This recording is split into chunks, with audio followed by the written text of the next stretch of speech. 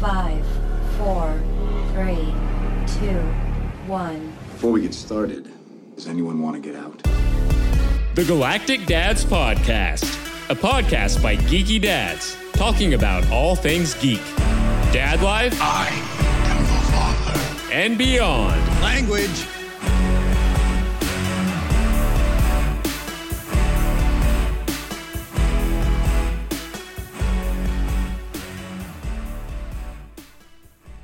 Okay, and here with us today on the Galactic Dads podcast, we have a guy who probably embodies the Galactic Dad namesake more than any other guest we've had. It is Michael Morisi, who has a Star Wars tattoo on him. So welcome to the show, Michael. Thanks. Glad to be here. Really appreciate you taking the time to talk with us. I know it seems like you have a really busy schedule. A couple of things that you just announced, such as the Star Wars Clone Wars book you're going to be writing. I mean, let's start off with a bang. Do you want to tell us about that? Yeah, no, I'd love to. It's Star Wars Clone Wars Battle Tales. And if you're familiar with the Vader's Castle series, that's also part of IDW's Star Wars Adventure line. It follows in that same model where it's 5 stories, 5 individual stories that are linked through like a framing device. And what I mean by that is that, like, you know, the beginning of the issue has like, you have like a micro story throughout all 5 issues where it's like in the present, so to speak. And that's like the first 2 or 3 pages. And all that really is an opportunity for like one of the characters to say, and I know we've all seen this device, oh, I remember that time when, and then the real story is about that time when. So that's really basically what Battle Tales is. It's 5 issues, each clone telling a story. It's that time when, telling a different war story. So it's a pretty cool device. It's a good, you know, fiction device for getting in and out of stories. It's gonna be illustrated by a different artist every time. Although Derek Charm is handling the framing devices, so the beginning, those first 3 pages, and then the last page or 2. And it's just gonna be a ton of fun. You know, like I'm a huge Clone Wars fan, and like I said, there are 5 issues, and they all come out in April. So there's 5 Wednesdays in April, and it'll all come out those 5 weeks. That sounds like a really good April. I didn't realize that calendar was so stacked for that month. Yeah, it happens like once or twice a year, where there's 5 Wednesdays. I think it's twice a year where there's like 5 Wednesdays in a month for whatever reason. We'll thank the people who created the calendars. Yeah, right. But that is very cool. You actually already answered some of the questions I had about the new 5-issue series. Was that it will be told apparently through the point of view of a clone for each one. Yeah, that's something I really wanted to do. This is actually most times this is like a weird anomaly almost in how Star Wars stories are conceived, I guess. Because this actually was my idea that I brought to Lucasfilm and IDW, and was able to kind of slip it in. And one of the best selling points for me is having the clones take front and center. You know, like even though, it's like the weirdest thing. It's funny, speaking of, I'm sure we're talking a lot about kids, but I was joking with my kids this week. And we were talking about like our favorite Star Wars movies, and we're just going around through the not the canon, but just through the catalog. And we were talking about like Attack of the Clones, and like the clones aren't really in it, like they're in like the last like 5 minutes, like. So it's the longest it was the longest Star Wars movie until Rise of Skywalker, but. Even a lot of times in the Clone Wars and the show and in the movie, like the clones are kind of like relegated to a back seat so often for the Jedi or for whatever, or, and the funny thing is, and this is, for those who don't know Star Wars Adventure, the IDW line is a kid's it's a kids line. But the funny thing is that like kids love the clones. I love the clones, but kids really love the clones. I think when you're a kid, especially a young boy, if I can say so, the military aspect really appeals to you. My kids love military and soldiers and army and all that kind of stuff. And you know, the clones embody that. So it's like all the stuff that they love of Star Wars, just in general, and then you infuse that with like the military aspect, which is what the clones are, and it really clicks for younger audiences. So when I say like this is a story like a clone story, it really is a clone story. There's Jedi in it, and they're part of some of the stories. You know, this happened that time, you know, in each of the 5 different stories, but it is about the clones. It's about the clones' experience in the war. It's about their brotherhood and other lessons that they learn along the way. I don't know what it is, but you're right. There's always something about that kind of military aspect which is appealing for some reason to a younger audience. Because I remember being young myself and thinking wasn't fortunate enough to have Attack of the Clones out when I was little. It was G.I. Joe, or fortunately we had Ninja Turtles, but G.I. Joe was the super cool thing for us. So that you also brought up something else that seemed very appealing to me, because I'm a father myself and most of the listeners are dads. You get to talk about Star Wars with your kids. One, not just creating Star Wars from your own perspective and having that fun opportunity, but you get to, you know, raise your kids in the middle of 2019, 2020, when a whole new trilogy is wrapping up, when shows like The Mandalorian are on TV and possibly other things are on their horizon. Like, how cool is that to get to be able to share Star Wars, which obviously means a lot to you, but to be able to share that with your kids? Oh, I mean, it's great. I mean, I can't even barely put it into words, you know, like I think Star Wars is the myth of our time, you know, it really is. That speaks to so many different experiences, to so many positive themes, positive messages that are so broad and evergreen that they really, they're never out of style. And it's great to have so much to be able to share with them.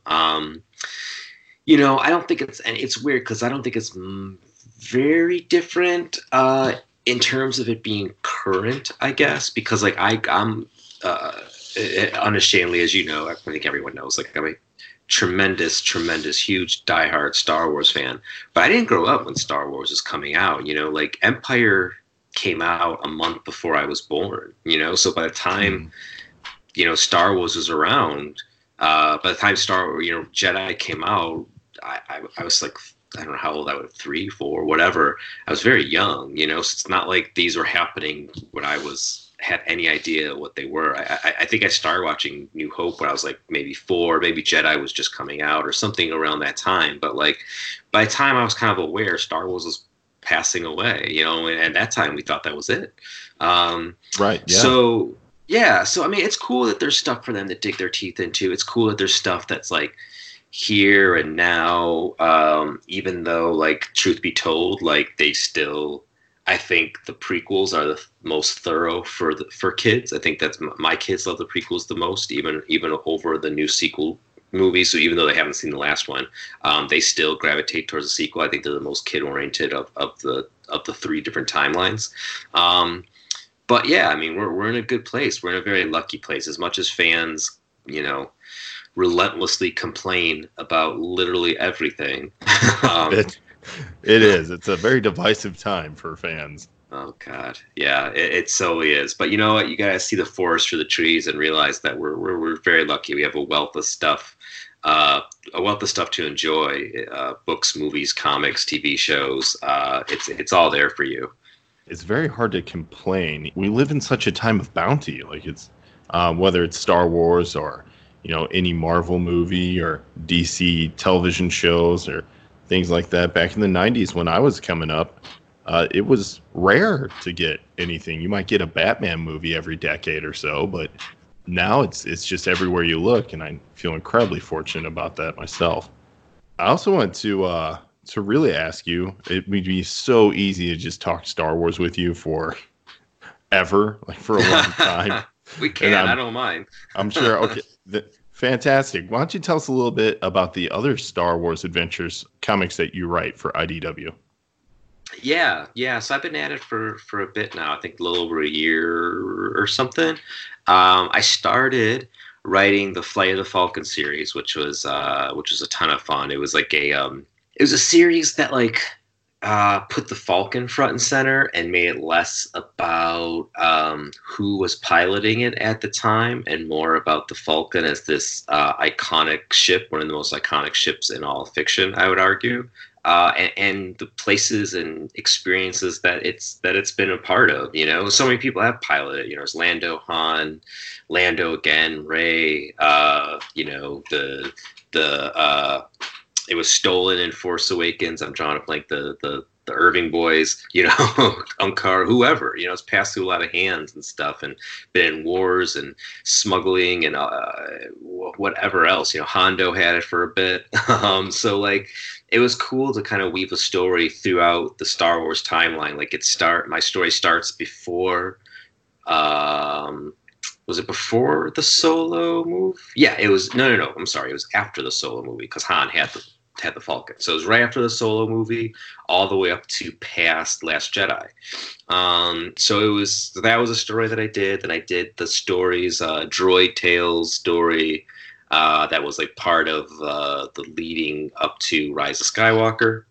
And now I don't know when this will broadcast, but what is it going to be? January 29th I'm writing the lead story for 3 issues. So it'll be issues 30, 31, 32, January, February, March, that are basically, you know, sequel characters. It's Kylo story, a Rey story, and then a Finn story. And that kind of leads us right into, that's January, February, March, and that leads right into April, which goes into Clone Wars. So I'll have been on it, let's see, from October through April, at least. That's a pretty good stint. Yeah, I never really realized until right now, like, because I had to, you know, because back up, then these 3, then Clone Wars. So it's what, 3, 6, 11 straight issues. So it's kind of crazy, but yeah, it's I love it. I love it more than anything. Yeah, I can understand why. And anytime you can string together 11 straight issues, it is pretty cool. Which, by the way, I wanted to ask about stringing together some issues. We'll stay space oriented. Sure. But as a fan of this series, I have to ask, you were the co-creator of Wasted Space at Vault Comics, right? Very true. Yep. And that book is far different than the kind of kid-friendly Star Wars. If I had to tell somebody what the book is like, I would say it is Preacher in Space. Yeah, perfect. And it's essentially that, because there's the quest, the I'm the one, or, you know, that impossible quest to get a deity in space, mind you, Les, not just in the planes wreaking havoc across America, but in space. And the amount of characters that come in, the types of characters, I was very much thinking of some of the world from Black Star Renegades when I started reading Wasted Space, which was great because I had great artwork to kind of guide me along with that. But I was just thinking of the robots, you know, the Killbot and the other bot that he turns into, well, you know, it's fine, we can say it, the Fuckbot, but it's spelled with a Q, so it's classy and not dangerous. Totally different, yeah. Very different, changes things a bit. But it's mostly a pleasure bot for any and all willing and parties who can pay. Right. I think I'm dwelling a little too much on those aspects, but the book itself is just so entertaining. And I know when you initially started writing it, you weren't sure quite how long it was going to go, right? Yeah, for sure. You know, we had always thought like 5 issues or 8, you know, Vault has gone tremendous places as a company since then. But at the time, it's kind of almost hard to remember because they've had such a meteoric rise. At the time, it was very nascent in their just time in comics, just in general. So having this comic, come out, it's hard for a publisher to commit to doing something for too long because, sales, basically, it's sales-driven decisions. Right. So yeah, when we start off, it's like 5, maybe 8, somewhere around there is what we were kind of gauging. And now you're plotting issues into what, up to 26 so far? 25 is where we're ending. That is the hard end.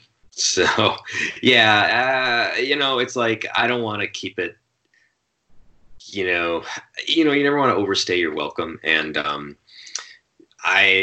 for a book like Wasted Space, which I love writing every second. I just finished writing 16, and this will be the longest single comic at 25 issues that I've ever done. Hoax Hunters, I think, was 19, I believe, 20, somewhere around there. I don't know, something like that. But it was definitely not more than 20. But the thing is that's specific about the Hoax Hunters could have gone on forever because it's like a plot-driven book. It's got a very unique concept that could have, a reality show. Mythbusters, that's actually real, or UFO busters, ghost hunters, that's real. That can go on for a while, Wasted Space doesn't really have necessarily a plot-driven hook like that. It's more about ideas and more about character. And I wouldn't want to stretch those ideas thin. It's an existential book, intentionally existential, and about characters wrestling with the meaning of their lives, what it means to live a good life. How do you live a good life? Should you live a good life? Right. And you can't, you can only do that for so long. And the people of Vault and I and the co-creator Hayden had all really good conversations about that. And we're like, this is a specific kind of story, and this is how long we want to tell it. And we had our roadmap, and we're definitely sticking to it. I mean, I think we could go longer. I think we're lucky to have a good fan base that really supports it and really is very adamant and vocal and dedicated. And I love that. But I think 25 is the end of the road. Well, I suppose I can deal with that, I guess. I mean, I get it. I understand. That still gives me at least 10 more issues, 9, I guess, to be happy with and enjoy. So I won't do the why because you kind of just said why. But why, Michael? Yeah, it's just, I think it's the right call. I don't want people to not be happy it's around, I understand. Just, you should become another comic in the stack, then you're just like, oh, I still buy Wasted Space. It's on 38. I guess. I mean, do I have room in the budget for this book still? Exactly. And the answer is yes. I don't care who's questioning. There's room in the budget for Wasted Space. Well, thank you. Thanks. But that's how comics. I mean, that's the nature of the medium. It's serialized storytelling, and serialized storytelling at its roots just went on forever. It's like adventure this week, and then the characters get into another adventure the next week, and the next week, and whatever. That's just how they go, and that's totally cool. But as we've evolved, now we've taken on more a different serialized storytelling has become something else where it's more about a specific story. I mean, everyone knows this, and this is about this is the Wasted Space story, and I'm glad we got a chance to tell it. I never thought it would be as successful. I never in my wildest dreams imagined this filthy book would be this successful, but I'm glad it is. It is. Well, congratulations. Oh, thanks. I almost hate to say it, but all good stories should have an ending. It sounds like you guys definitely do have one. So it's good to see you being able to go out on your own accord as well. Yeah, it's nice to go out on your own terms. I've had so many Hoax Hunters just kind of stopped, which is kind of a bummer. I've had other books that did it. Roche Limit is another sci-fi book that I was able to go out on my own terms, and the book was still doing pretty well when it ended, and it was 14 issues, and I was like, people, and I'm grateful for the question, but people ask oh, is there more? Are you ever gonna bring it back? And I'm like, no, it's it. That's it. That's the story. Go read Waste of Space. Yeah, right. Or, it's not like we're at a shortage for good things to read from you. I mean, you do have pretty extensive bibliography under your belt, not just from comics, but I've mentioned Black Star Renegades already, and that is your debut novel, right? Yeah, exactly. Or was. That's a few years old now. That came out the end of 2017, early 18? Early 18, January of 18, yes. All right. And then that book already has a sequel to it, and that is the We Are Mayhem. And that is the second book in the series. Will there be more? Not at this time, no. For one thing, it was always a duology, like I was signed for that. And then I wrote another book that was in that contract, like it was called The Throwaway, which is like a spy thriller, which came out like in between. But it was always planned as a duology, and I feel like I had written it in a way that has a pretty definitive end. Like I have ideas of where it can go more and develop what it could develop into. But I'm in like a weird point where like I'm really busy with comics, which is I'm remarkably lucky and grateful for. But like I really want to write another novel. I just haven't been able to get to it. And when I do, it would be tough to go back to Black Star. I think that like, I wrote those like back to back in a fury almost, because it was like the deadlines were lightning fast, and I was still writing comics at the same time, and transitioning out of my day job, and now I finished 2 years ago or something like that. It's been a while since it's actually been written, even the sequel.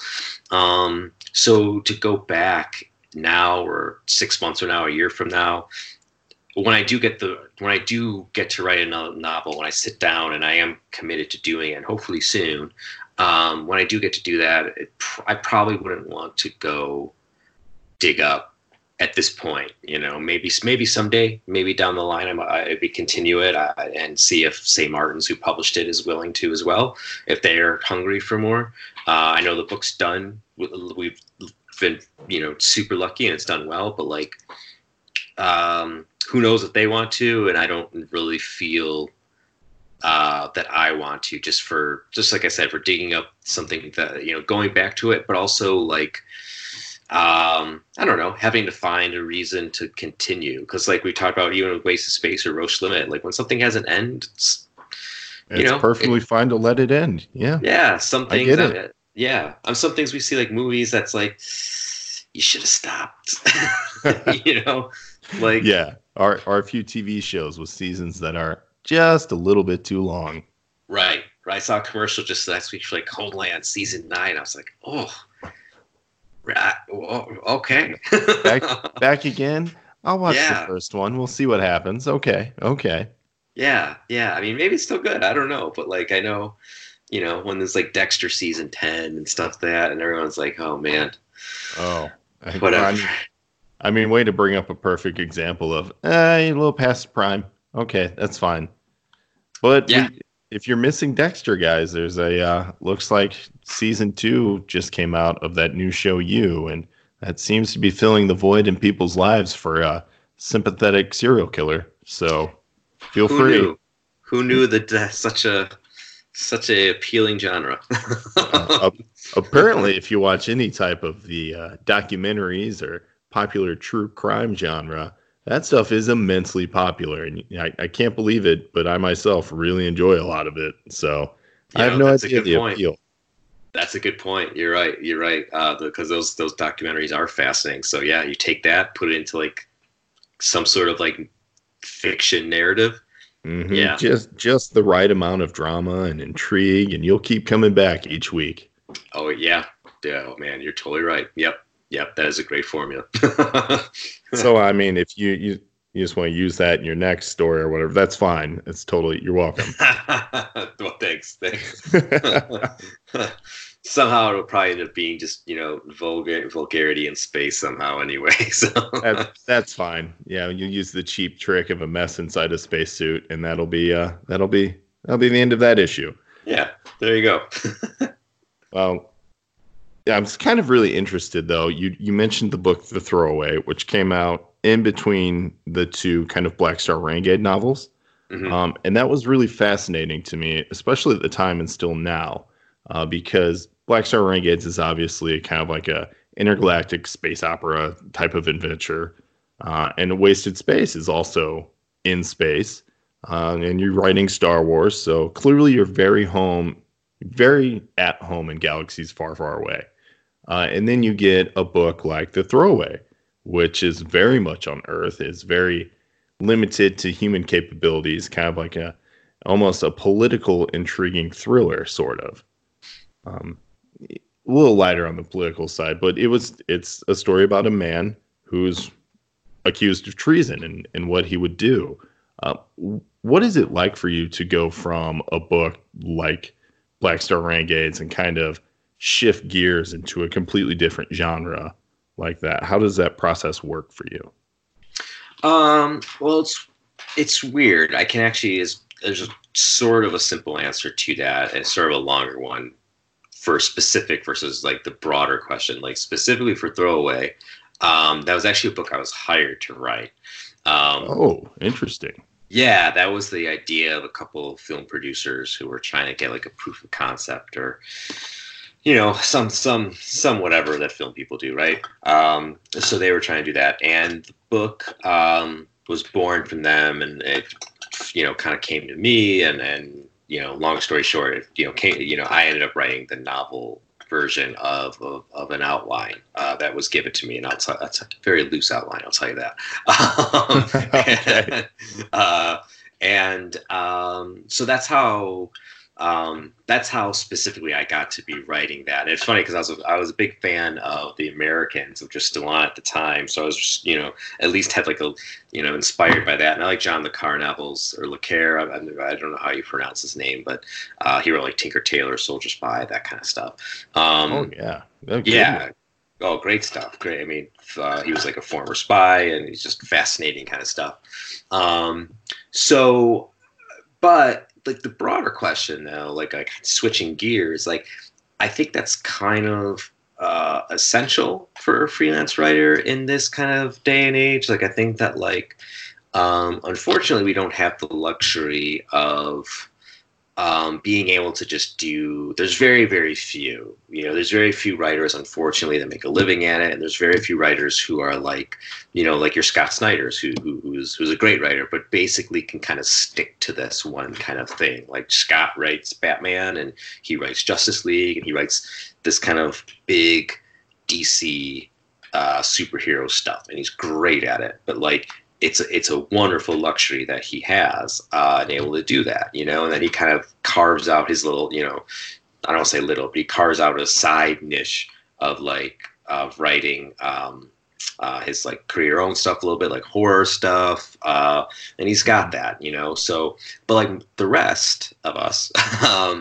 like we have to have like tremendous flexibility and capability to go and do different types of things, like doing, yes, if it were up to me, like if I had that Scott Snyder, like however he's been granted this, that ability he has, I probably would be writing exclusively like space in some form of like fantasy novels, because I think my novels and comics, I think my comics are almost more fantasy than they are sci-fi, like the way Star Wars is probably more fantasy technically, if you want to put like a fence around it, than sci-fi. So that sort of sci-fi-ish fantasy stuff, that's what I would only be writing. But since I don't have that luxury, I keep myself open to other jobs and other work, and so I did The Throwaway. I'm doing with Axel Alonso's new company, AWA, I've got this book called Archangel 8 coming out, which is like Punisher meets Hellblazer. I've got, strangely, a lot of all ages stuff, or not even all ages, more like YA stuff and for younger readers stuff coming out this year. Hexagon, which is with Impact Theory, which is like people don't know Tom Bilyeu, his company. He's like a, pretty remarkable former entrepreneur, now comic publisher. Very cool. Very cool. Yeah. Yeah, that stuff, Lost Carnival, the Dick Grayson graphic novel DC. So anyway, the point is that like that's a pretty wide range of books, and I learned something doing all of them. I found something to love doing all of them, and that kind of flexibility like is essential. Like because I've got to do more to survive and make a living, and that's a typical story to so many of my friends who are doing a lot of different things, close with Tim Seeley. I think if it was up to Tim, he would write like horror and He-Man. Oh, that okay. I see the horror from Hack Slash, but He-Man is oddly enough surprising to me. Yeah. Oh, he's writing it now. He's writing a He-Man series. Is he? Yeah. Oh, I didn't even know. Oh, yeah. He's done a few, and they're really, really, really good. It's like basically me on Star Wars. Like he just thoroughly loves it. But Tim doesn't have that. That ability. He writes other stuff, and he writes other stuff real, real well. And that's just how we have to do things. Yeah. Well, I mean, I can understand that. You talk about Scott Snyder, and you're right. It feels like he has just really carved out that. At first, I thought it was just Batman. And then when Superman Unchained came out, I go, oh, he can write Superman too. And this is after American Vampire and things like that. And then it seemed like, Metal came out, and it went event-wide. And that's when you just realize, yeah, he's got DC. He can just do DC. And you're right, do it well. And it feels like he's very at home there. And I have thought to myself, boy, that'd be nice. It would be. Yeah. And I understand as a freelance writer, you do have to be open to taking things and be very flexible. So that makes total sense. But you yourself have been able to write a few things for DC as well. I know you mentioned the young adult graphic novel featuring Dick Grayson that's coming out, this April? Yeah, right. Right. And then I think my favorite DC book that you've written, though, is Superman number 26, I believe, the single issue. Yeah, I don't actually remember what number it is. It might be 26, but the father-son tale. Yeah, that one I thought was really it was perfect timing for it, because for those who aren't familiar, that was right. Well, it's 26 issues, but it's really about a year after Rebirth had really started at DC, and Superman all of a sudden had a son. And it wasn't like Superboy that we'd had before, who was like partial clone, partial Lex Luthor. It was full-blown Lois and Clark had a kid named John, and he was going on adventures with his dad, and his powers were developing. And the issue that you wrote was very nice, because you got to see Superman really be a dad and really look in that story at how his father raised him and how he was deciding he was going to raise John. And I thought that was very nice. It was needed, seeing Superboy around while he wasn't hanging out with Damian Wayne and Super Sons. It was just really good to see them build that connection. So I want to ask, as you were writing that, it may be hard for you to remember now, but how much of thought were you putting into how you raise your own children while you wrote that issue?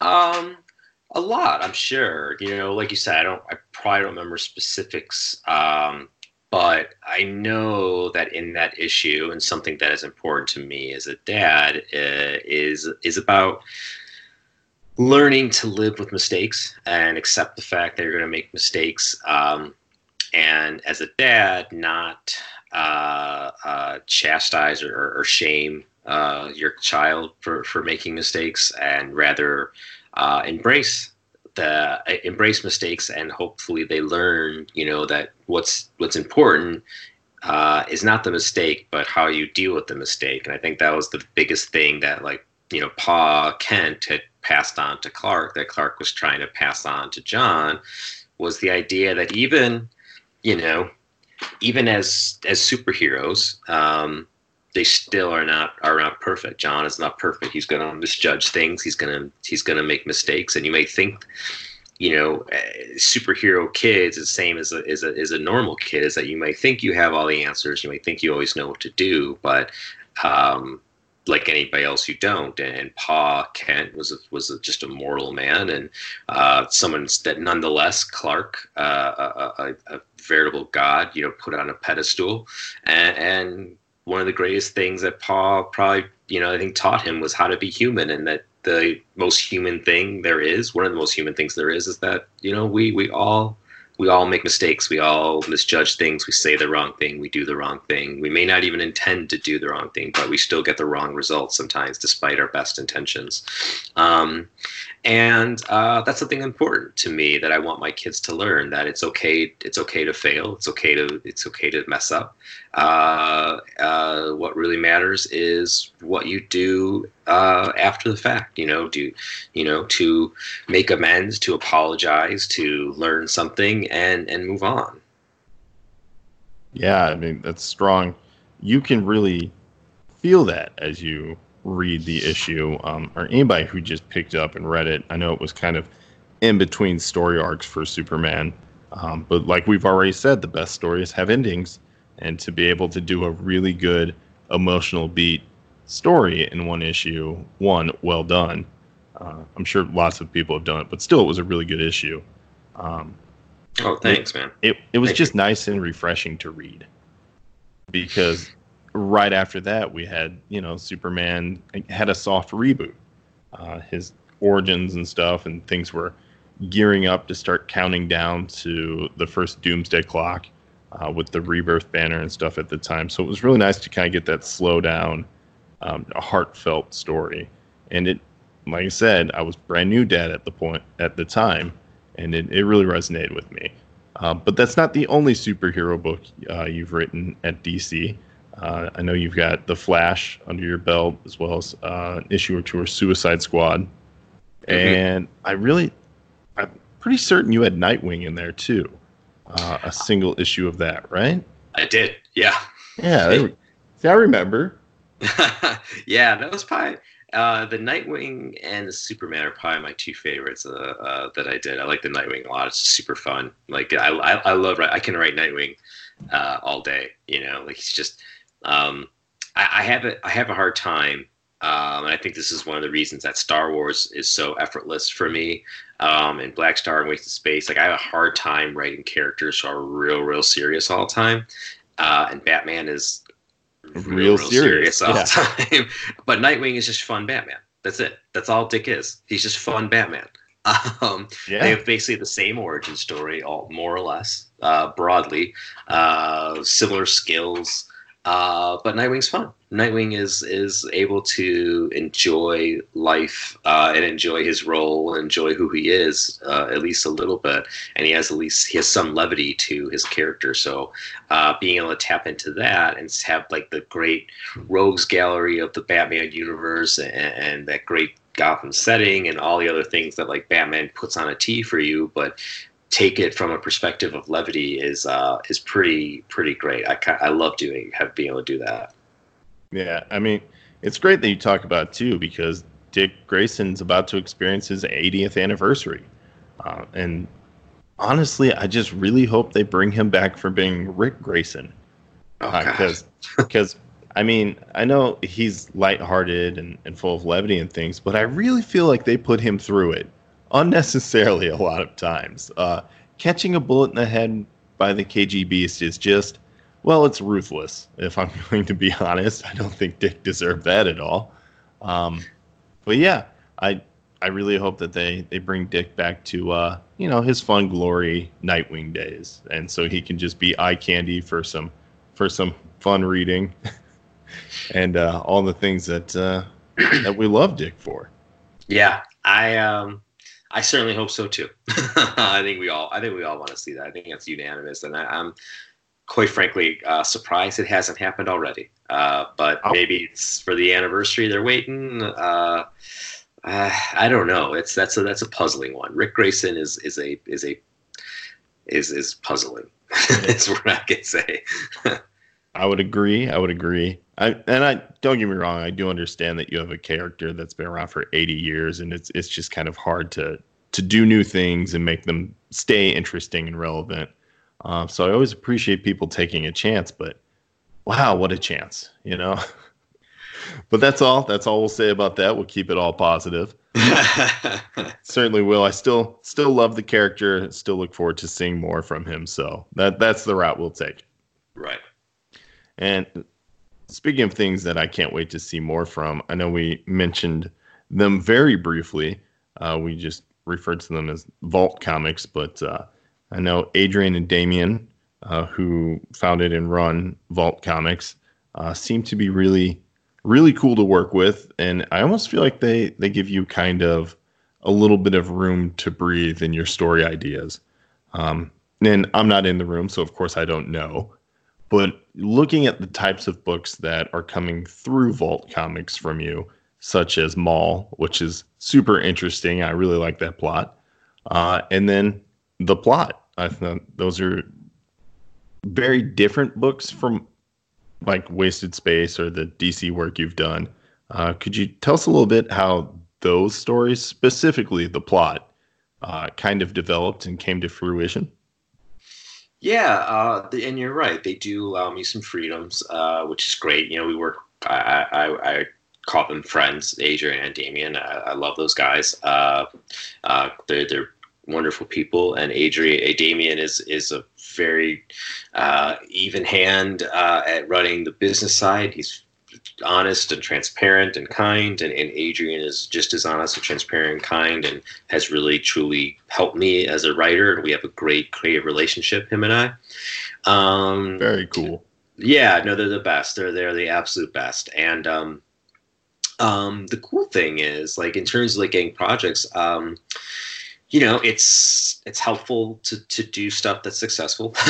That helps open doors, and Wasted Space was a good start with our relationship. And then we did Maul, which did well. You know, Plot was a story that Tim Daniel, who is a partner there and does they all kind of do their own roles. Like I said, Damien's business, Adrian's editorial, Tim is the design, book creator, master, whatever, I don't know. He does it all. The architect. The architect, yeah. And him and I have been friends for a long time and have collaborated in the past. And we had we were developing this thing, the Plot, which was like a really intimate horror story that kind of was growing between us for before we even pitched it, a solid year. And then we came to Vault, more Tim, and Tim wanted to launch Nightfall, which has ended up being like their kind of pop-up imprint that comes around in Halloween season. And what it is just like horror comics for the season, you know. And Plot was the first one that they did. Black Stars Above was the second, with Lonnie Nadler writing that one. It's a great book. And Plot came out and did really well. It's done really great for all of us, for Vault, for me, for Tim. Josh Hickson, the artist, is out of this world. So they, based on my track record in general and specifically with them, we were able to nudge them into, you know, it helped nudge AJ and Damian into taking that chance with Nightfall to do this pop-up thing, and to, you know, thankfully, very wonderfully of them, allow Tim and I to spearhead it and put out the first book, and got them off to a good start. And I know they're coming back for next year. They're already got the books lined up, and they're really, really good books. I know one of them, in fact, and it's fantastic. Oh, it's not mine though. It's not. I was about to say, are you leading us to something? That'd be great. No, but, not me. A friend of mine, and he's written something tremendous. Oh, excellent. Well, we look forward to hearing about that. I'm sure you'll announce it when you can, or he will too. But talking about The Plot and saying that the book has done marginally well is a nice way to say it. It's going back for its third printing. Yeah, I think it's 3. I can't remember because we've had different covers and variants and con exclusives, and I'm like, it's at least 3. It's somewhere in that ballpark. So you can say it's doing well. That's well. And then, of course, I just picked up issue 4 last week now? Time flies, when you're having fun. Right. But, and it's still, the book's chugging along. So yet again, congratulations on that front to you and Tim and everybody at Vault. So congrats there. Well, thanks. Yeah. We're all proud of it. We're proud of where it's gone and where it's going. And that, like Wasted Space, it's 8 issues. It's 8 and we're done. I'm excited to see where that goes and how it ends. So exciting there as well. Oh, thanks. Yeah. And then really after that, you mentioned Archangel 8, which it seems on your newsletter that you sent out, you did a 2019 recap with the looking forward to 2020. And that was on there. It really caught my eye because you said it was kind of a Punisher meets Hellblazer type of story. Mm-hmm. And the cover art, that's the first thing I thought of. I said, oh, they're doing a Punisher book, but I think he's doing a little more than street level stuff. But even more fascinating about that was the company that is going for. I believe Axel Alonso is involved in that. Is that correct? Exactly. Yeah, that's exactly it. Yeah. Him and Bill Jemas, and I think some other people involved in, financial stuff and all that. I obviously not too keyed into, I haven't looked at their books, but Right. But Axel and Bill are the faces of the company, and they both have tremendous records. Axel's someone I've admired for many, many, many years. So working with him is pretty wild. But yes, Axel and Bill. Very cool. Very cool. Could you tell us a little bit more about the book at all, or are you at liberty there? Yeah, no. We're in full swing of promoting it, so it comes out in March 18th.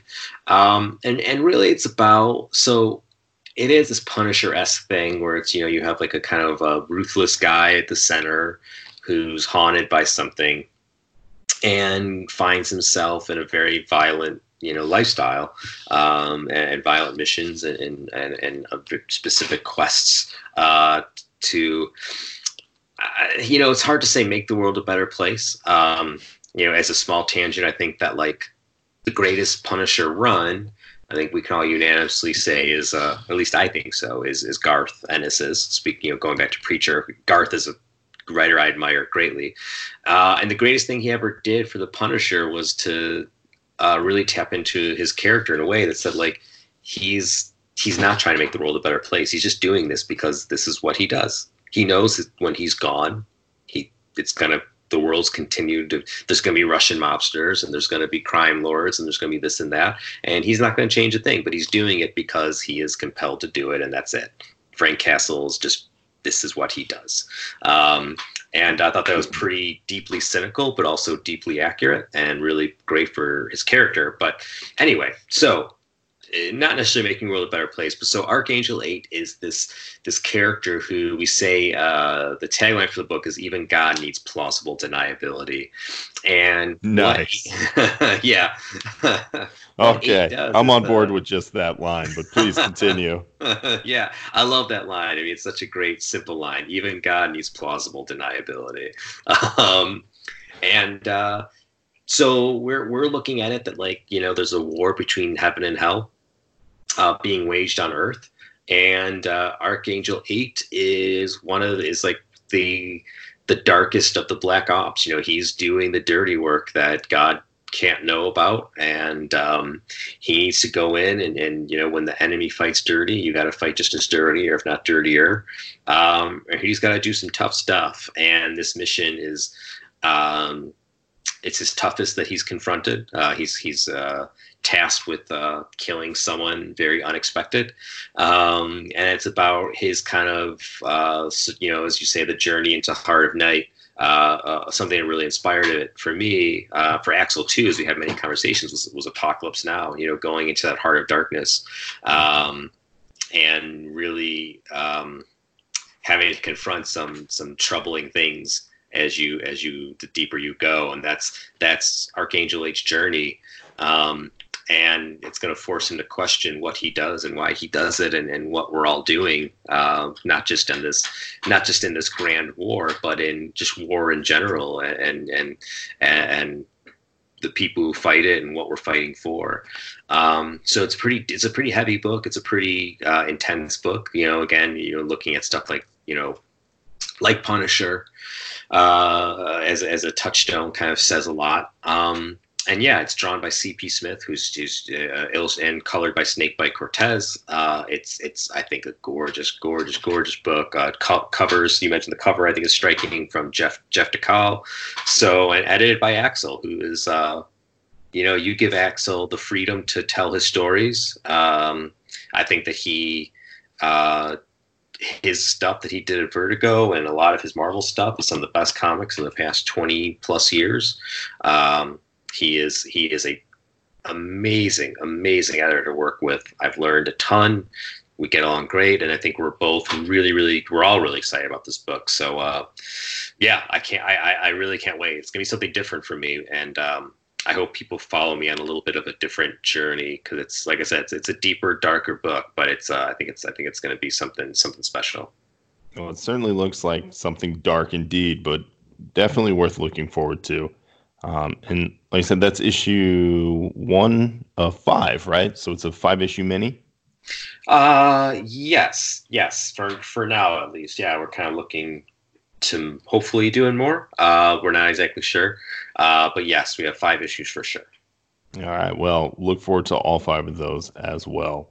Going from such the dark area that is Archangel 8, and apparently where it's going to go, I thought we'd end somewhere much, much lighter, because I know some of the other dads on the show would be very mad if I did not finish on Star Wars.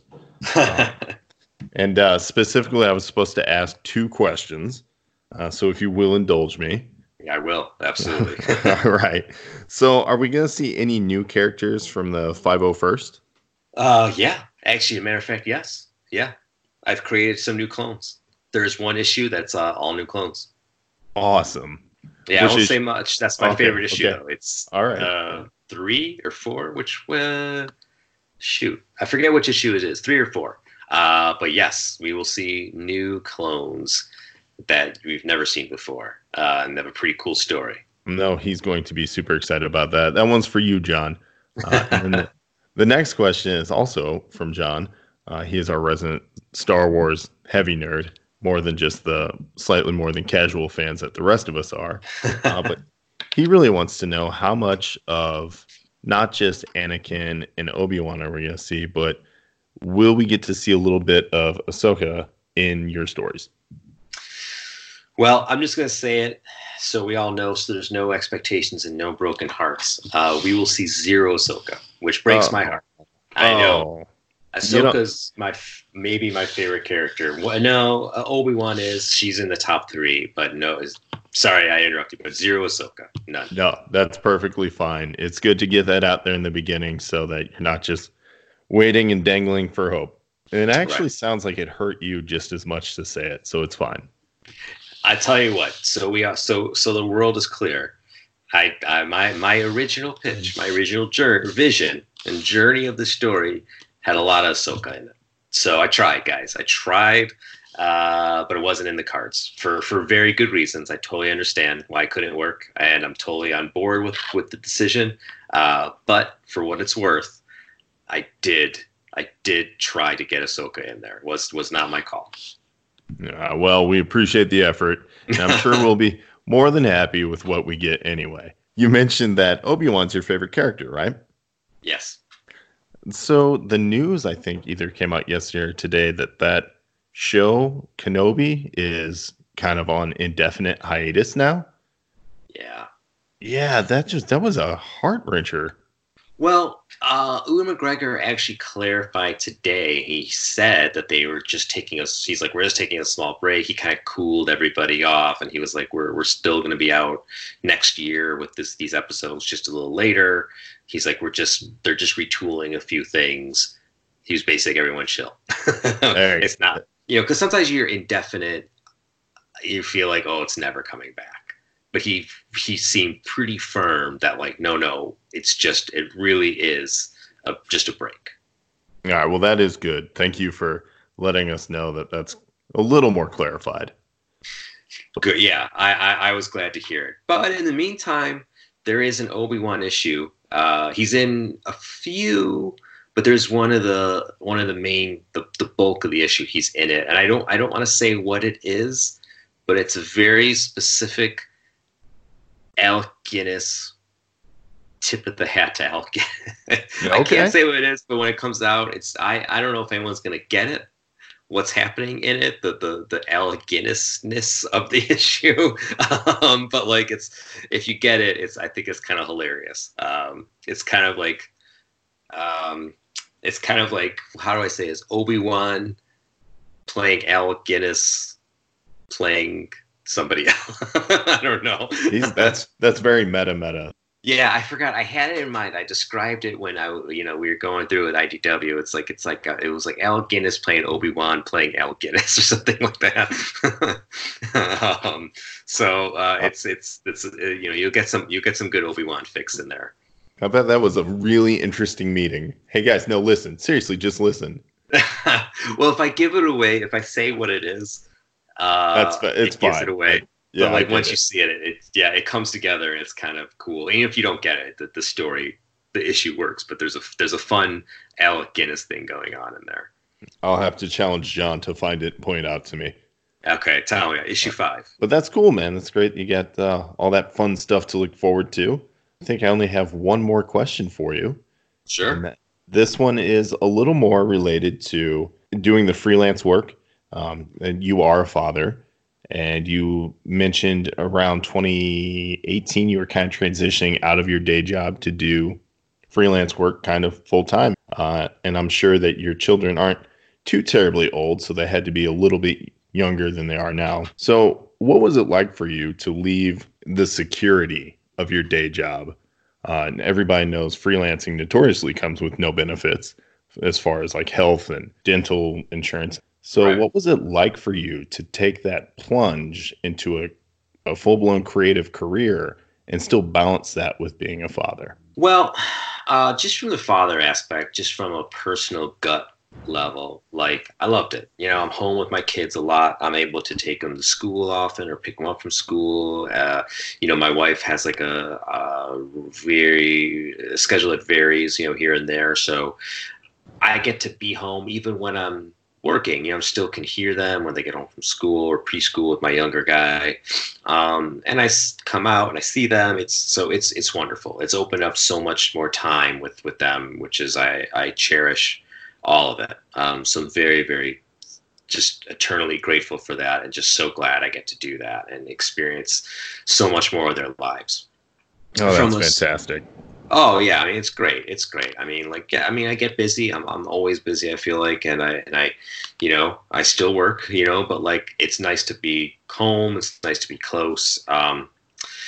From a security standpoint, like the benefits thing does suck. I gotta like just purchase it from the marketplace.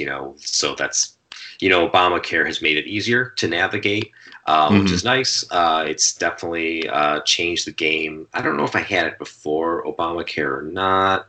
I know I bought insurance, but I don't know. But anyway, that is a kind of a pain. It's not the best, but it's fine. But just in general, So I grew up. I'll tell you what.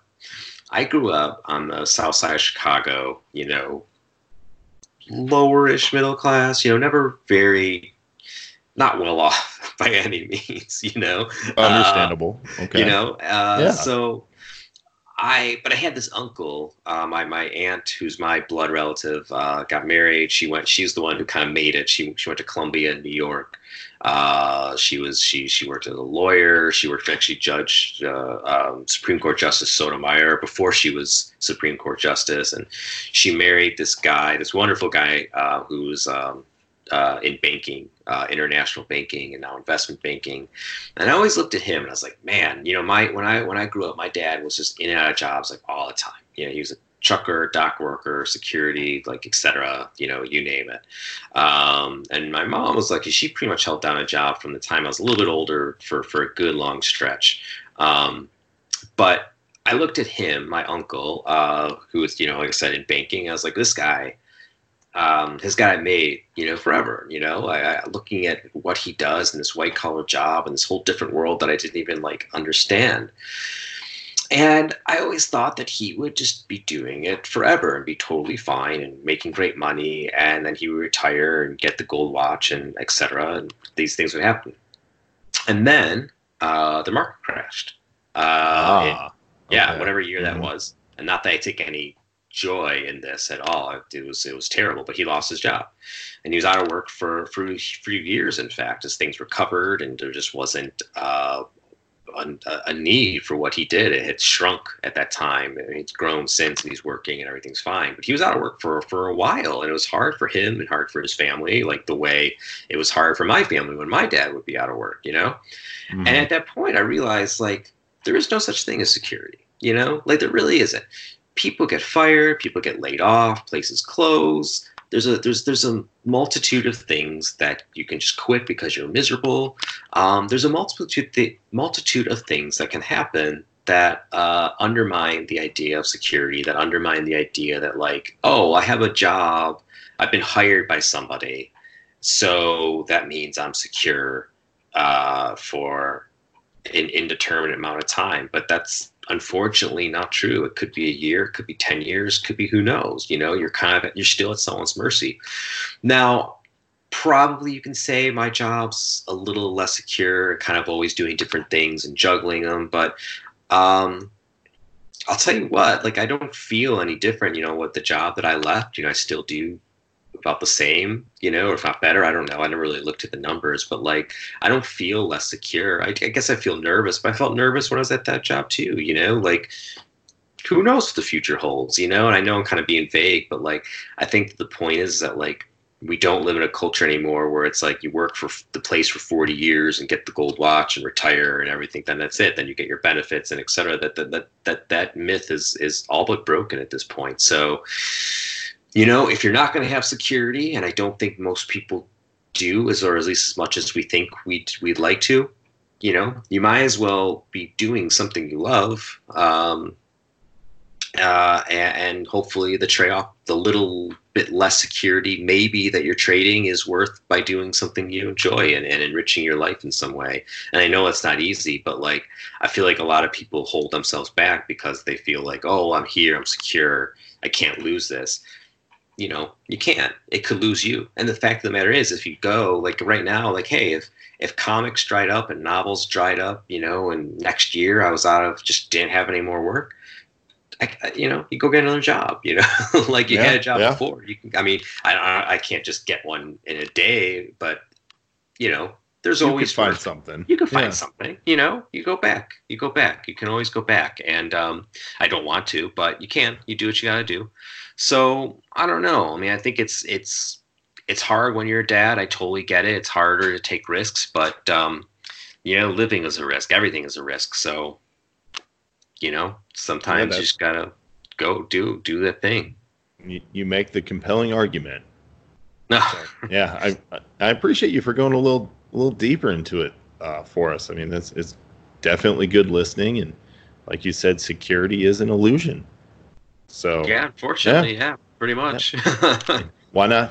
Why not at least be doing something that makes you incredibly happy while you're living that illusion? So there you go. Yeah, totally. And there's something to be said about being the master of your own fate too. In a world where security is an illusion, make your own security then. Solid advice. I mean, that's really good advice. Well, I get lucky sometimes. Well, good for you, man. We appreciate you sharing them. Oh, well, no problem. Thank you. Is there anything right now you really want to plug?